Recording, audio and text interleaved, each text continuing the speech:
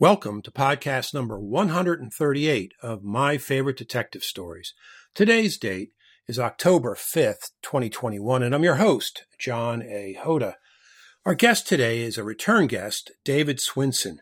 David grew up in Washington, D.C., Beirut, Mexico City, Stockholm, the son of a Foreign Service officer. He's a retired police detective from the Metropolitan Police Department in Washington, D.C., having been assigned to major crimes. Swinson is the author of The Second Girl, Crime Song, and Trigger. He lives with his wife and daughter in Northern Virginia. Today, we take a deep dive into his latest standalone novel, City on the Edge. Publishers Weekly calls it an outstanding thriller. Swinson offers the reader a deeply felt coming-of-age novel set against a background of powerful authenticity. This is not to be missed.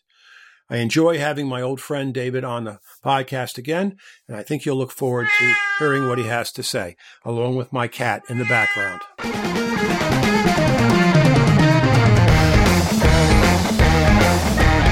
Welcome to My Favorite Detective Stories. My Favorite Detective Stories features crime fiction writers who discuss their latest books and what makes their fictional detectives tick. Throughout my investigative career, spanning 5 decades, I cannot think of a time that I didn't have a good crime novel on my coffee table or bedstand. We will also talk about their favorite authors as well. On alternating weeks, we are introducing a new podcast, How to Rocket Your PI Business, featuring successful private investigators. They offer insights into their careers and advice for those just starting out or for those who are struggling. We will learn from the best.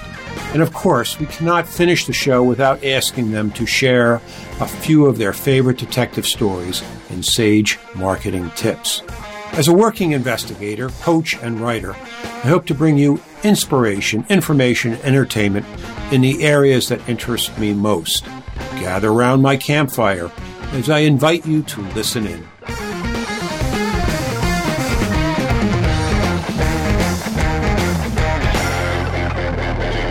This episode is brought to you by my own FBI agent Marsha O'Shea series prequel novella, Liberty City Nights.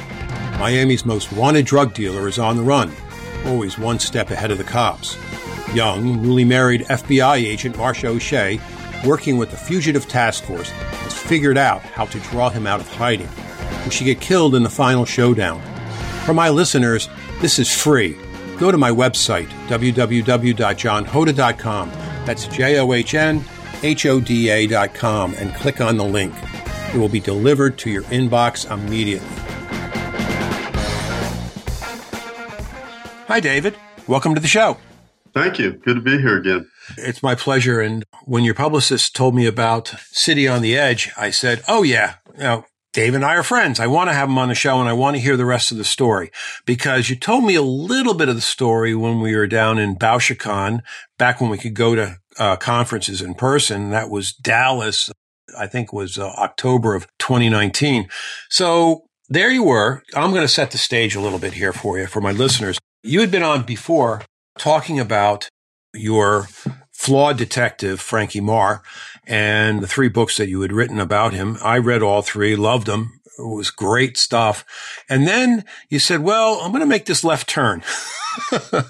So why don't you tell me about the left turn, and then let's just talk about how your feelings went and how things developed and what went on and any steps or missteps along on the journey, and then where you're at now. Well, after the Frank Marr trilogy, I really wanted to do something different. I wanted to do a standalone, not so much a departure from the trilogy, something that had been with me for years and years and years. And I grew up in a Foreign Service family, and one of the cities I grew up in was Beirut, Lebanon. That was a city that always stayed with me, a setting I always wanted to have in a book. And I had this idea that I only got after writing the Frank Marr series. At one point, it was going to be sort of an autobiography of my time there as a kid, because I got into a lot of trouble. But then after Frank Marr, I decided just to do a crime fiction element and make it a mystery. And fortunately, my agent loved it, and my editor loved the idea. But I was pretty scared about writing it. Mm-hmm. Yeah, he said. Yeah, I had other drafts throughout the years that just totally sucked, just weren't right. And it felt right this time. And again, fortunately, it came out well. They loved it. And it took the three books, the trilogy of Frank Marr, to be able to settle on an approach that felt genuine to you, as opposed to the other ones, which, maybe felt a little awkward, were like putting on ill-fitting clothes. Yeah, exactly. That's cool. No, that's neat. And it only came about because of the fact that you had done so much with the Frank Marr trilogy. Now, just my question is that this idea that had always been kicking around in your head was, why wasn't that the first book? Why was Frankie Marr first instead of this other idea? Just timing. And the Second Girl, which was the first in the Frank Marr series, was a book I decided to write after several rejections. There was a lot of fear there, too, that I would write the City on the Edge. It wasn't titled City on the Edge back then, but it just get rejected. And I was just a little scared of doing that. All the other books I had tried were very police procedural. And then Frank Marr, The Second Girl, was just totally outside of myself. I had to write that. The timing was right for that. So again, those three books, and then the subsequent next 3-book deal that I got with the same publisher just gave me the leverage I needed to write this book. Cool. That is so neat. Now, it's interesting that the publisher, they weren't clamoring for Frankie Marr the 4. They said, okay, no, this is cool. We like this. We like this idea. You pitched it to them, and they thought that was neat. And not only that, but they also offered you another 3-book series, right?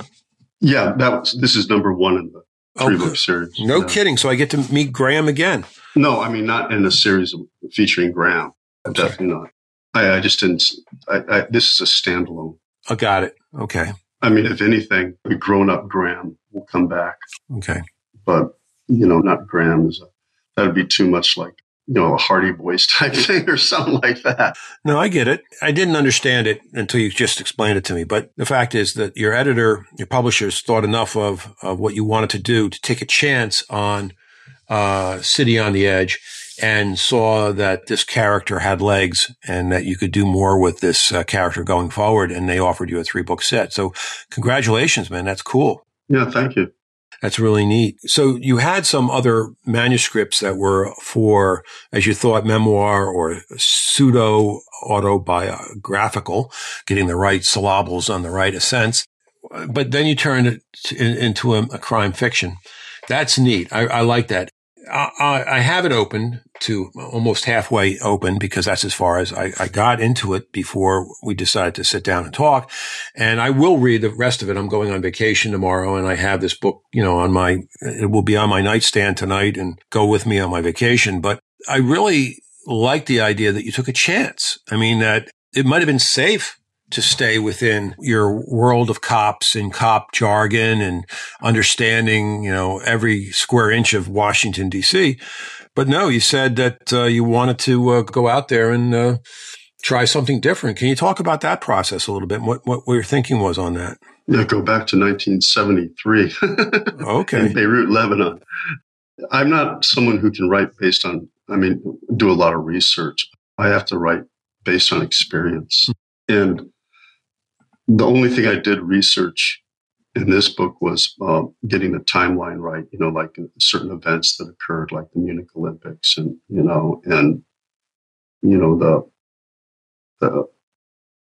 Mossad stuff and all that kind of stuff. I don't claim to be historical or accurate or anything like that. No, I understand. It's just more, but it is the Beirut as I remembered it.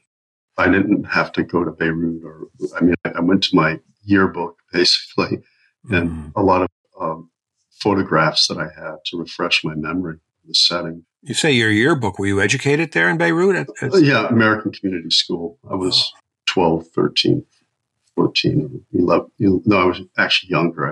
Graham was 12, 13. 14. Yeah. I was like 10, 11, 12 wow. when we were there. I was scared about writing it. I mean, definitely. Once I passed that 15,000 word mark, it just started writing itself. And I was really surprised when, a lot of the reviews, like the Post and stuff like that and all that, would come back and have comparisons to spy thriller. Because I don't see that at all. I didn't see that when I was I just wanted to get up. I was really influenced by Stephen King's The Body, which became the movie Stand By Me. Okay. And I liked that idea of having a body, but him actually witnessing what happened, and then having his body just looming, and then breaking curfew. So he can't really go to his father, but he, of course, ends up doing the right thing. That's how it sort of wrote itself. The process was just sitting there every day at the same time, and just writing. Yeah, on the dust jacket, right there. One part Stephen King's The Body, another part John le Carré's A Perfect Spy. It's a transformative crime story told with heart and genuine experience.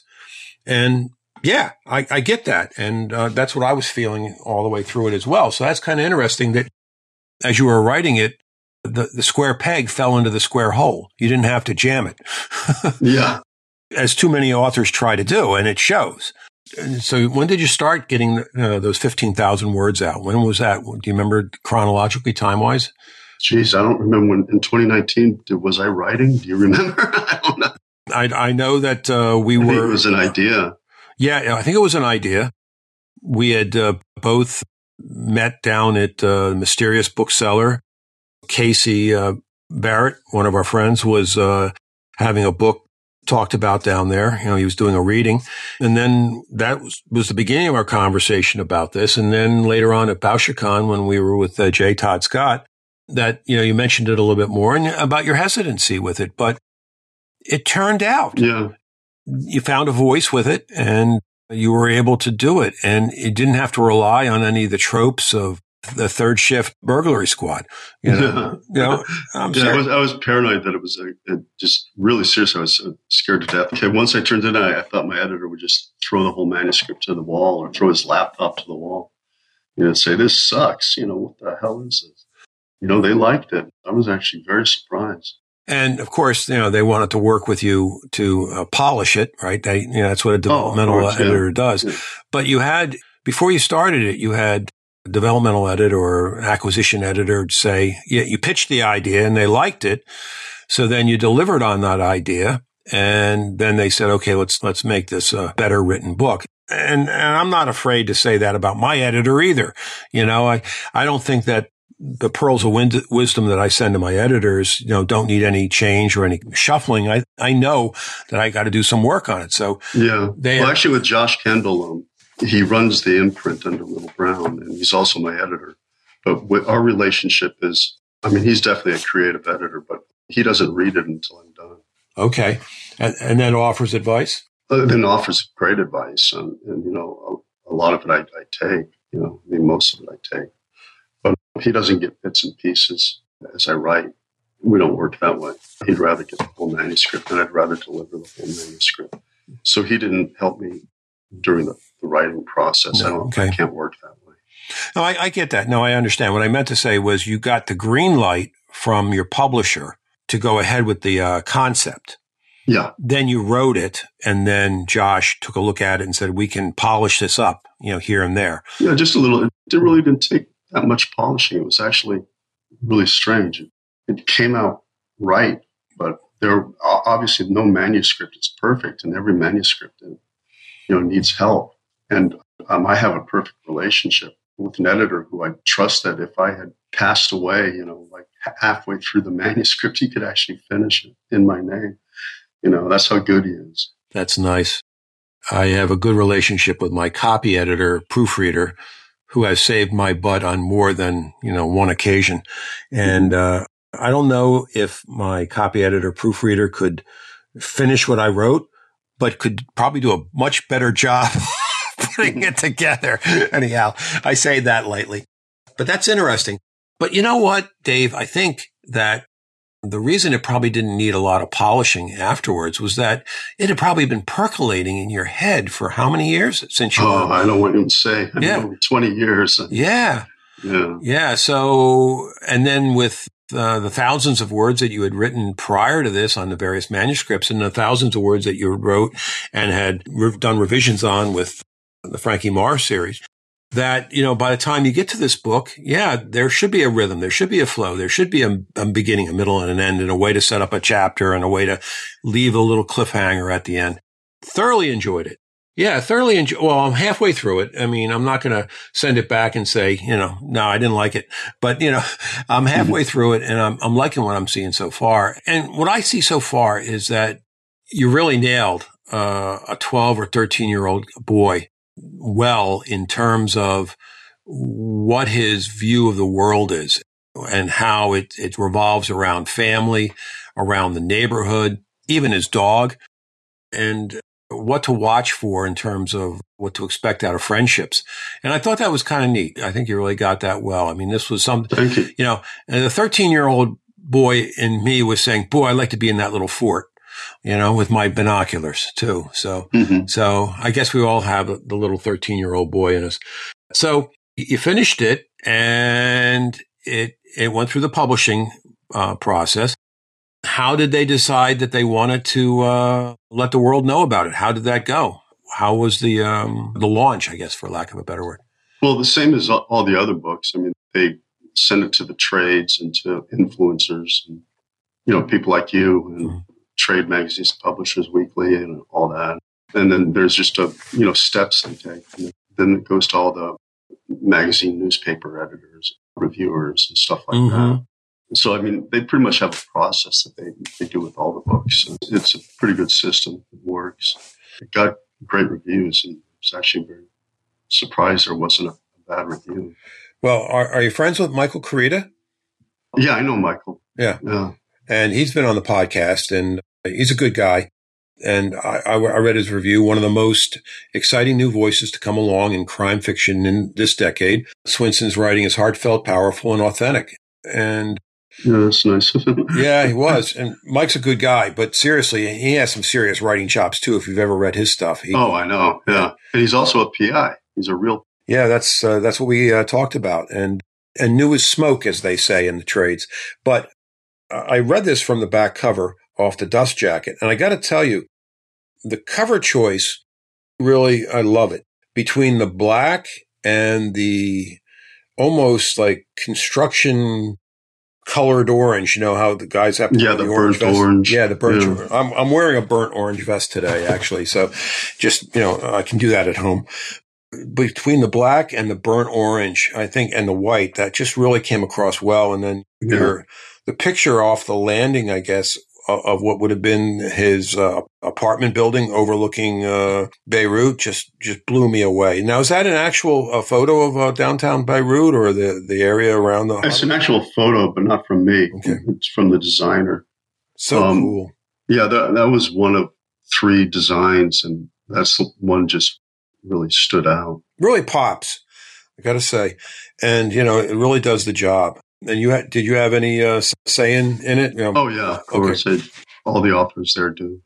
Okay, that's good. That's good to hear. Because in some places you see what the cover looks like, and you either say, "Oh, it's wonderful," because you have to, or you say it's shit. But I'm sorry, I used the S word. I apologize, but that's the first time I think I've cursed on my own podcast. But well, forgive me, because I'll. I might say hell or something like that. Yeah, that's it. No, but anyhow, this is a dynamite cover. And, the way that City on the Edge is sort of a little offset so that it's not centered perfectly, but it just gives that view with that burnt orange, like you said, with the yellow. It's just really a nice cover. I think people need to the website and see it and take a look at it. I think it really sets the mood very well. It captured the mood of the book. How do I want to say that? You can judge a book by its cover. Well, they did okay for you on this with this cover. Yeah. Definitely. On every cover, actually. I've been pleased with every cover they've done. Yeah, you can't go, the second girl, which is the reflection from the pond, or the water. Yeah, the water on the pavement. Yeah, that is just, that's what I meant to say. Pavement, not pond.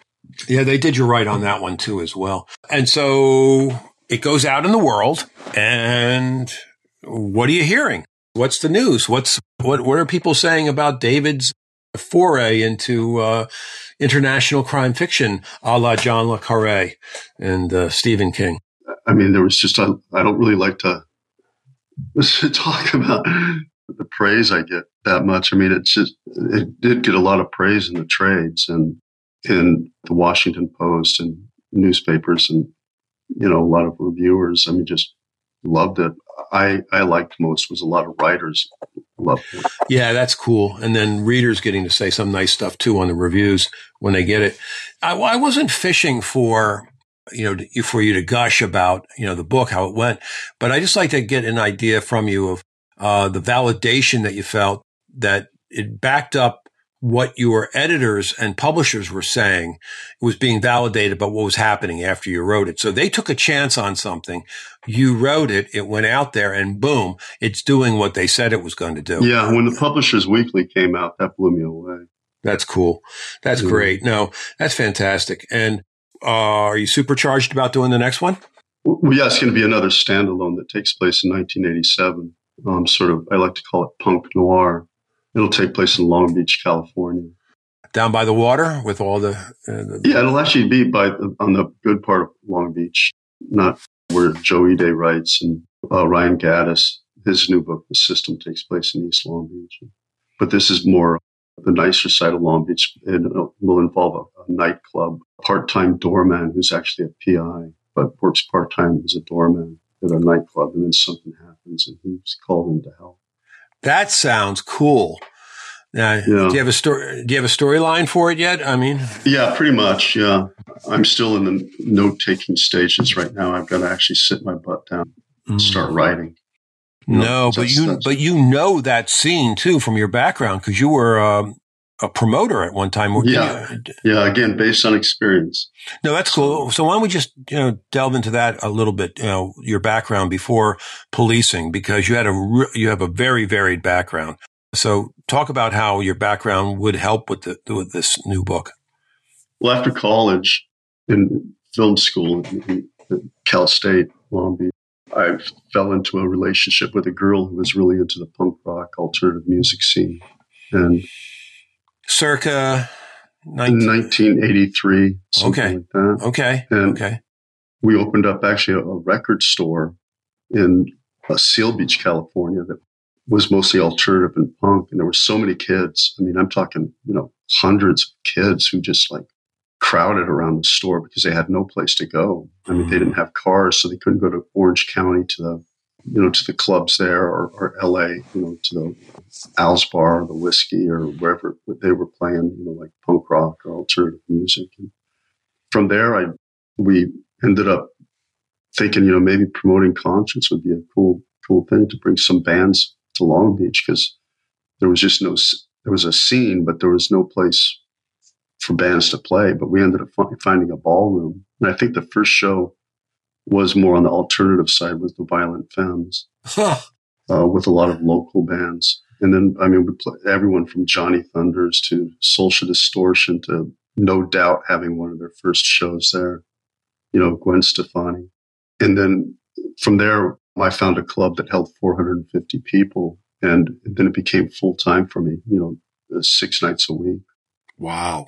That's where Hunter S. Thompson and Timothy Leary and all those people entered the picture because I had a dead night Wednesdays where I couldn't figure out what to do. And the writer in me thought of an idea of having evenings of conversation with counterculture heroes or writers. And so I got people like, Hunter S. Thompson and Jello Biafra, Jim Carroll, Timothy Leary, and, John Waters, all these people to come and speak and, or John Waters did stand-up comedy. So it was pretty cool. And Hunter S. Thompson just babbled. Well, we don't know what he was doing at that moment. I'm sure there was some concoction of some sort. There were definitely concoctions that he had put together and taken, I'm sure. But there were moments of brilliance yeah. A stream of consciousness writing with what he did. Fear and Loathing in Las Vegas. Las Vegas, yeah. Plus Fear and Loathing on the campaign trail. Yep. Fear and Loathing. And he did a couple others, but something about his description of a Gerber Mini Magnum still haunts me to this day. It's a small, very sharp knife. But anyhow, so this is going to take a little bit of that world, which is a totally different world than what you've written before. Mm-hmm. And even Frankie, only touches a little bit on this music, doesn't he, in his stolen record community? He's into the music. I wrote that in. Yeah. Okay. Definitely. So, especially in crime song. Yes. So yeah, he gets his vinyl back, which was very important. But except for Bread. Bread was broken. Oh, that's right. Yeah. And now their songs are going to stay in my head for the rest of the night. Thank you very much, Dave. Well, actually, Bread was his mother's album. So that meant more to him than a lot of his punk stuff.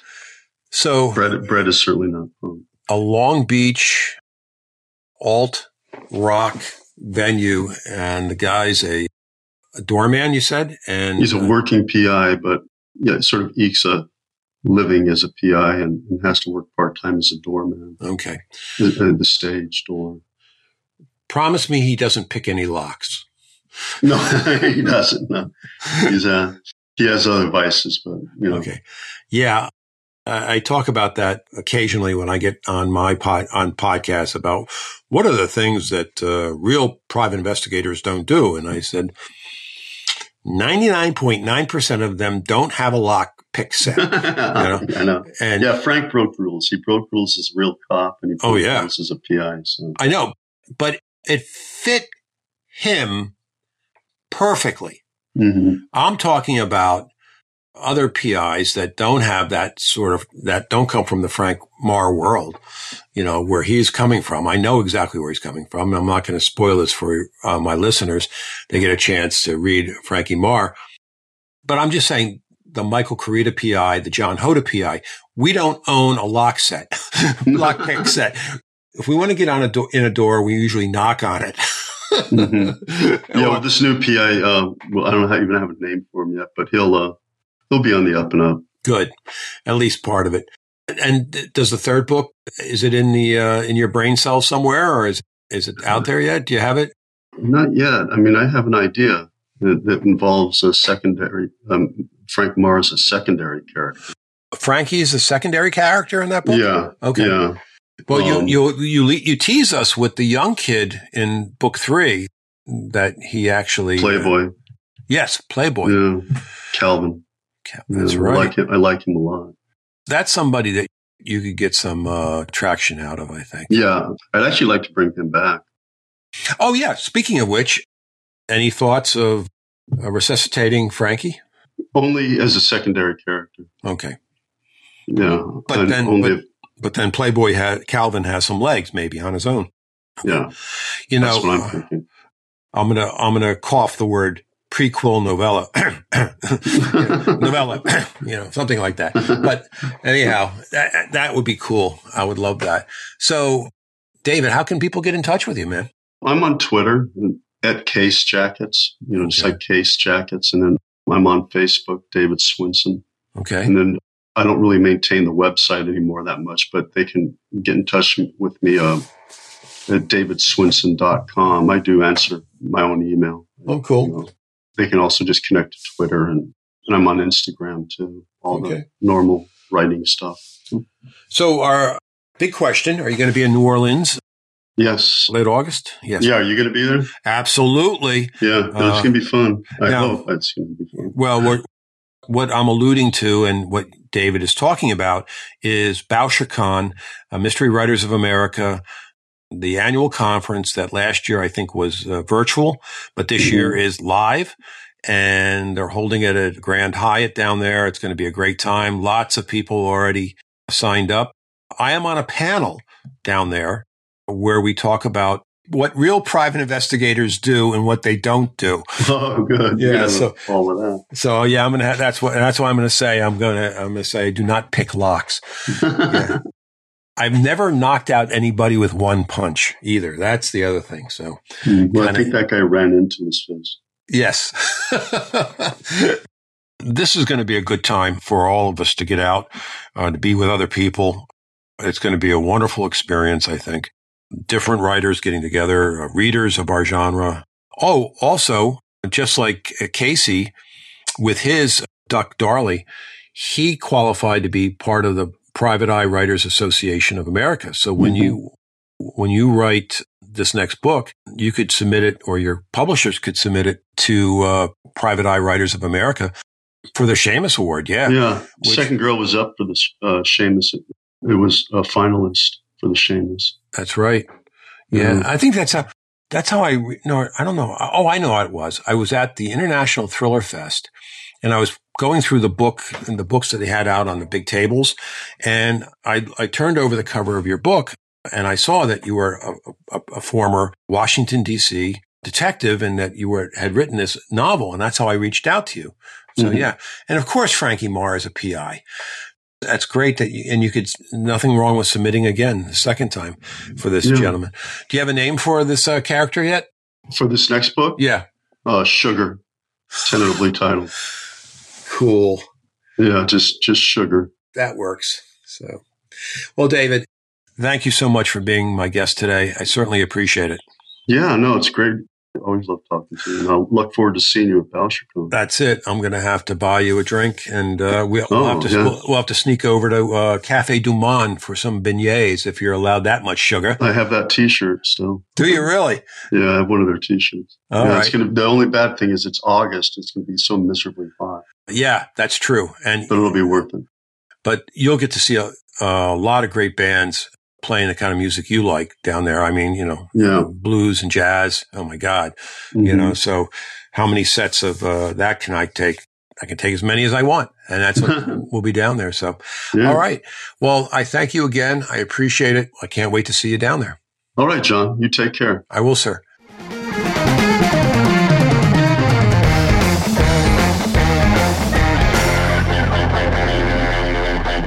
Thank you for listening. If you enjoyed today's conversation and would like to hear about other great detective writers and their books, please go to our website, johnhoda.com, and click on our podcast page. While you're there, make sure to sign up for the email list to get John's new novella, Liberty City Nights, for free. Check out the show notes for links to all of John's publications, ways to connect with today's guest, and more. If you were either informed, inspired, or entertained by the conversation today, don't be bashful. Share this link with your friends or leave a review on your podcast platform of choice. It's the best way to grow the circle around Arcade. We appreciate your support, and we'll see you next time.